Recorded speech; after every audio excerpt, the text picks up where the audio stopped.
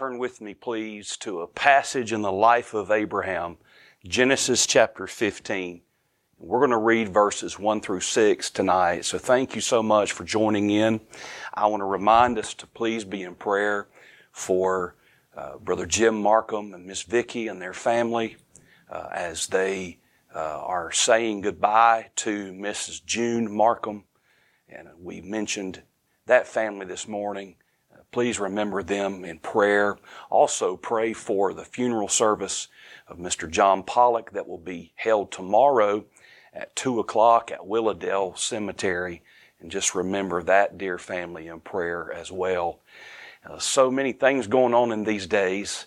So many burdens and prayer requests and struggles that individuals are having. And so church family, I want to just thank you again for your compassion, your thoughtfulness, your prayerfulness that you regularly demonstrate to others, and not just in our church family, but especially those in our church family. Thank you for doing that. So as we jump into the Word tonight, I want to ask you a question. Remember when you were a child and your parent, your mom or dad, made a promise to you and they said, I tell you what, I promise you that we will do such and such. It might have been, I promise you we'll take this trip. Son, I promise you I'll go throw a ball with you. Or honey, I promise you I'll take you shopping. Or I promise we'll do this. I promise we'll get you a puppy dog. I promise we'll get you that rifle for hunting season. I promise we'll get you that bike. I promise I'll go with you so and so wherever. I make you a promise. And when they made you a promise, remember how enthusiastic you were. Remember how persistent you were until that promise came to fruition. Until that dream, that goal, that promise that they made to you became a reality. Remember what you were thinking? How you'd hound them and ask them and barrage them with questions. And, well, Dad, you made a promise. When you going to keep it? You told me we were going to go. When we going? You told me we'd go shoot ball. Are you going to go with me? Dad, you told me. Mom, you told me we'd go buy that dress or we'd go buy that outfit. Or, can we go? Can we go? When are we going? When are we going? I know I was like that as a youngin'. And I can tell you this. Aaron and I have 2 boys, obviously, as you know. Both of our boys are like that. If I've ever made them a promise and said, I promise you we will do such and such, buddy boy, don't you think for 1 second that they forget about that promise. I don't care what it is. They remember. They not only remember, but they remind me of it until I fulfill what I told them that I would do. Children are like that, aren't they? But you know the truth is, we're like that. We're like that about promises that the Lord makes to us. And I suppose we take after our long-lost ancestor, spiritually speaking, named Abraham. Because in his life, he got to a point where when God made him a promise, he began to doubt. God hadn't fulfilled His word yet. And Abraham began to remind the Lord, Lord, are you going to really fulfill your promise that you made to me? So I want you to look in Genesis chapter 15. Look at verse 1. After these things, we'll learn in just a little bit what these things refers to. After these things, the word of the Lord came unto Abram in a vision, saying, Fear not, Abram, I am thy shield and thy exceeding great reward. And Abram said, Lord God, what wilt thou give me, seeing I go childless? And the steward of my house is this Eliezer of Damascus.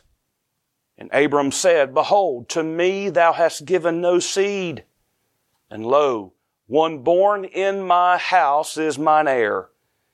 And behold, the word of the Lord, verse 4, came unto him, saying, This man, Eliezer, this shall not be thine heir, but he that shall come forth out of thine own bowels shall be thine heir, out of your own heart, God said. And he brought him forth abroad, and said, Look now, Abraham, look now toward the heaven, and tell the stars, or count the stars. Number the stars, we would say, if thou be able to number them. And he said unto him, So shall thy seed be. And verse 6 says, And Abraham believed the Lord, and God counted it for Abraham for righteousness. I want to encourage you tonight, based on this text and this passage, and I want you to leave your Bible open there in front of you as we go through this passage together briefly this evening. I want to encourage you to rest in God's promises. Rest in God's promises. Ladies and gentlemen, if we've ever lived in a day of uncertainty, it is today. But if we've ever had the promises of God, it also is today. So many promises that the Lord makes to you and I, all through His Word. And I want to encourage you tonight, as God's child, rest in His promises. Now, in order to do that, it absolutely requires the element of trust. We call it faith. That's why we say that the Christian life is a faith life. It truly is. It's not just that it requires faith and trust and belief in order to be saved. Now, we understand that. In order to be a child of God and to be redeemed, it requires faith and trust. But you know this, that God not only saves us by faith, God calls us to live lives that exemplify faith and trust in Him as believers. We are believers. That means we believe God. We trust God. We have faith in God.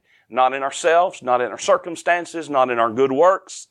But the same God that we trust in to save us is the same God that we trust in as we live life day by day. It is that faith and trust in the Lord, that perpetual, constant belief in the Lord that sustains us as individual Christians. It is that belief, that trust, that faith, that ongoing, progressive, continual faith and trust in God that enables our joy. It enables our confidence in the Lord. God is the one who supplies every single thing that we need. So God called Abraham from the Ur of Chaldees, and God issued him a promise, and the Lord said, I promise you, Abraham, I'm going to give you a son. Remember how old Abraham was when God gave him that promise? He was an old man. His wife was, we would say, an old lady. Past the point of childbearing years. And yet the Lord makes this promise to him. Some scholars have estimated that years and years had gone by from the time that the Lord first made that promise and first called Abraham out of the land of Ur to that land. God said, I will show you, Abraham, where to go. And so, as Hebrews chapter 11 says, by faith, Abraham began to live.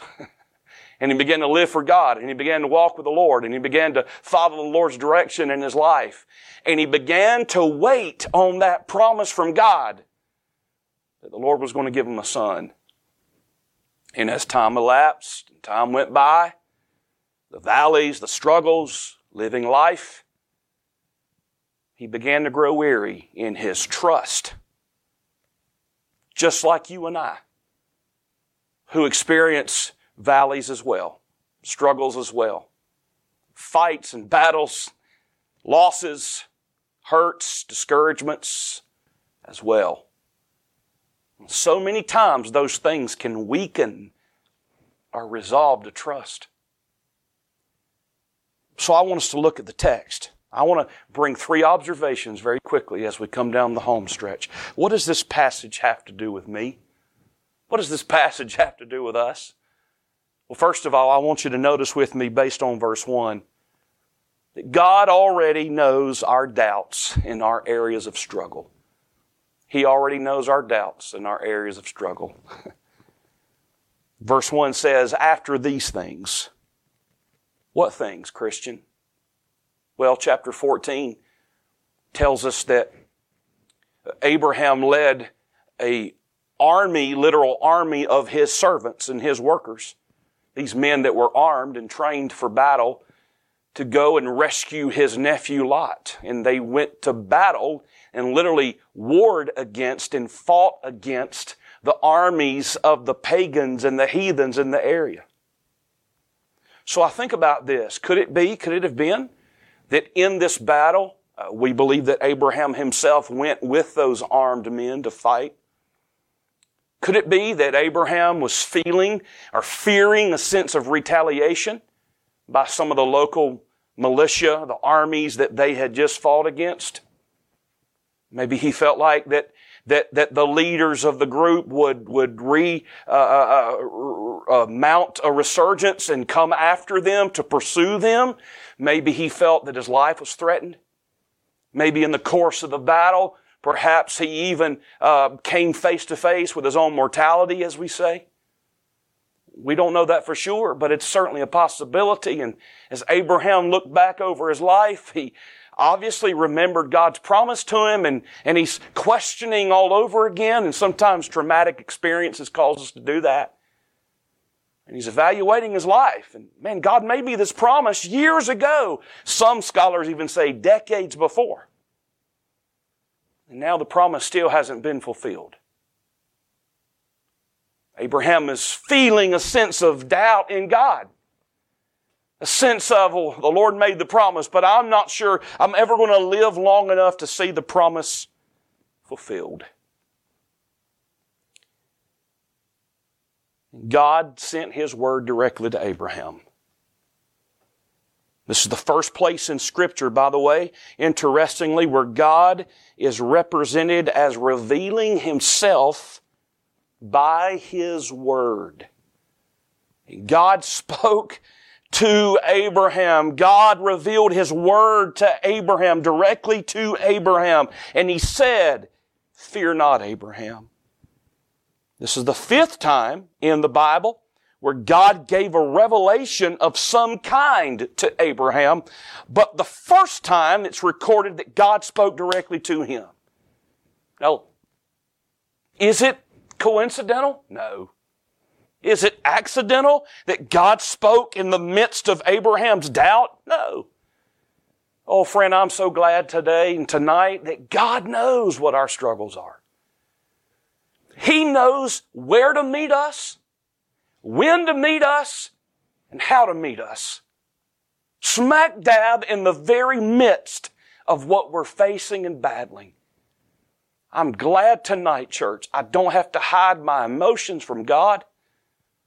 When I come to Him in prayer, I don't have to act like everything's hunky-dory. I can truly confide in Him. He knows exactly every burden, every fear, every frustration. Abraham didn't have to articulate these things to God. And I remind you tonight, it's the Lord who initiated this conversation. He was drawing Abraham out and drawing him in to this discussion so that Abraham would truly to himself reveal his own insecurities and fears. God didn't need those things revealed to him. This was the Lord's way of getting Abraham to come face to face with that he was struggling with. I'm glad tonight to tell you, friend, whatever it is that you're struggling with, God already knows. I'm talking to individuals tonight that you are fearing God's plan either for you or your family or a family member. You're fearing that. You're questioning that. Lord, is this you? Are you up to something? What are you doing in my life? Lord, it seems like you're about to disturb my apple cart. You're about to mess up some plans that I had, and I don't know how to react to that. I've been there. I've been there. Can I tell you that the Lord knows that? He knows what you're thinking, and He's come to where you are to reaffirm His trustworthiness to you. So we learn, first of all, God already knows our doubts and areas of struggle. The second thing we observe is this, and listen carefully. True faith means that we move from believing that God could to believing that God would. We see that's what happened to Abraham. You see, it wasn't just a matter of Abraham believing that God could. Abraham believed that. He trusted the Lord. He took God at His word. And no doubt about it, he believed that God could fulfill His promise. But by this time, he didn't believe that God would fulfill His promise. You see, he needed to take it from the possibility to personalize it. It's not just possible, but yes, you'd forget probable. God told me He would do this, and I believe He will. It's not just that God has the capability to do it. It's no, God made Christian a promise. God made Abraham a promise. God made you a promise. And man, God does not lie and never has, and He's not about to start with us. But Abraham was shaky. He knew God could, but he didn't believe God would fulfill the promise that He made. Because in verse 2, Abraham responds back to God and he says, Lord God, Lord Jehovah, that's God's covenant name. And do you think that's accidental? No, I believe it's deliberate. I believe Abraham was saying, now Lord, remember, you made a covenant with me. You're the covenant-making God, but you're also the covenant-keeping God. You made a covenant with me that you'd give me an heir, but Lord, it hadn't happened yet. What will you give me, God, seeing I go childless? Abraham was reminding God of the promise that he had made.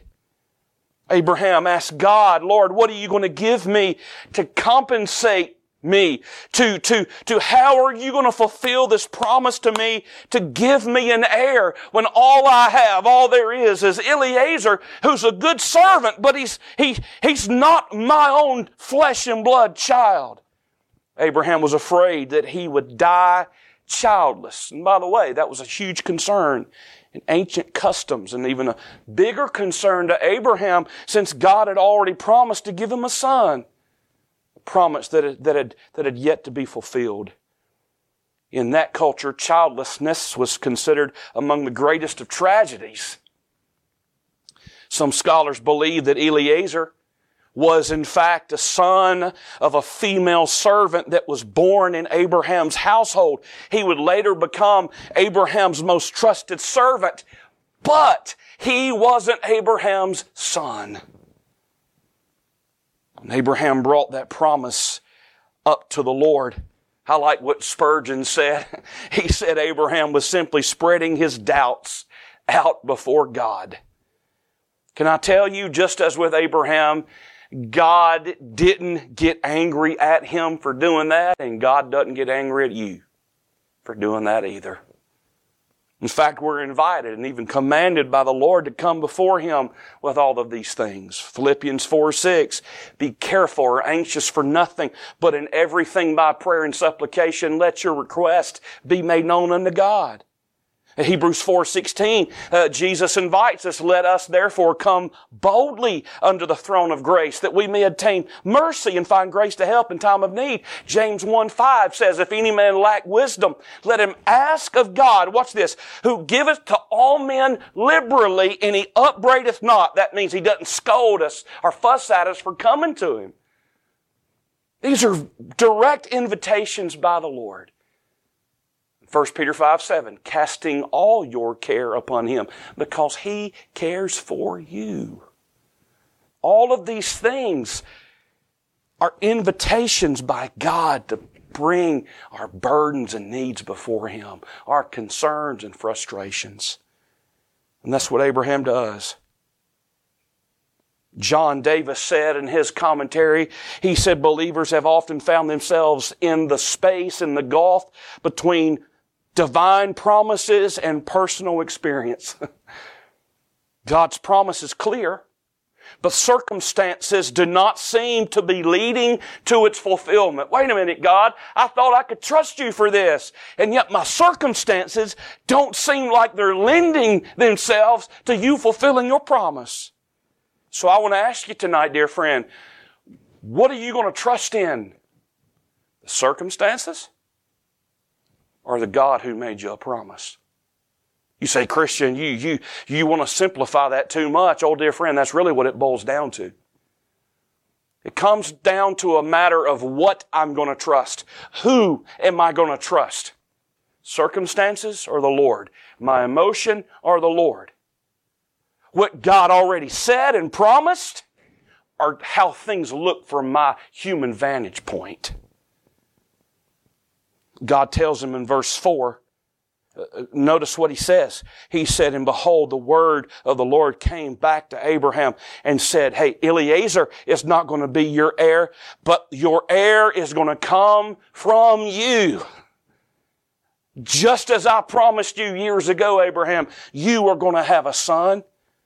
And God tells him, I can see the Lord right now, and I love this, how I envision in Scripture. God walks Abraham outside his tent.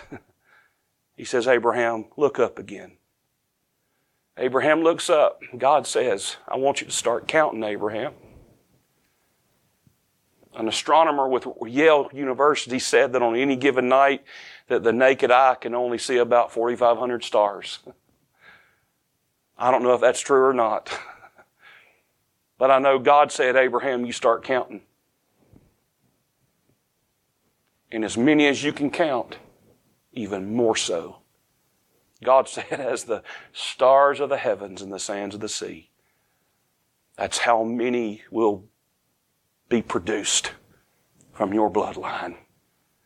That's the same promise that God issued before. As the stars of the heavens. Numbering them was an impossible task for Abraham. But the point is that his seed would be innumerable. And verse 6 says that Abraham believed God. And God counted it to him for righteousness. Adam Clarke said, this I conceive to be one of the most important passages of the whole Old Testament. By the way, this very verse is quoted numerous times over in the New Testament for very good reason. The word believe there is an interesting word, and I love it. It means to render firm or faithful. Think about that. Abraham believed God. Abraham, in his mind, in his heart, in his spirit, he rendered God faithful or reliable. In other words, he declared it. He reckoned it. That's a word in Romans in the New Testament. He believed. He knew and held firm to the fact that God was faithful and trustworthy.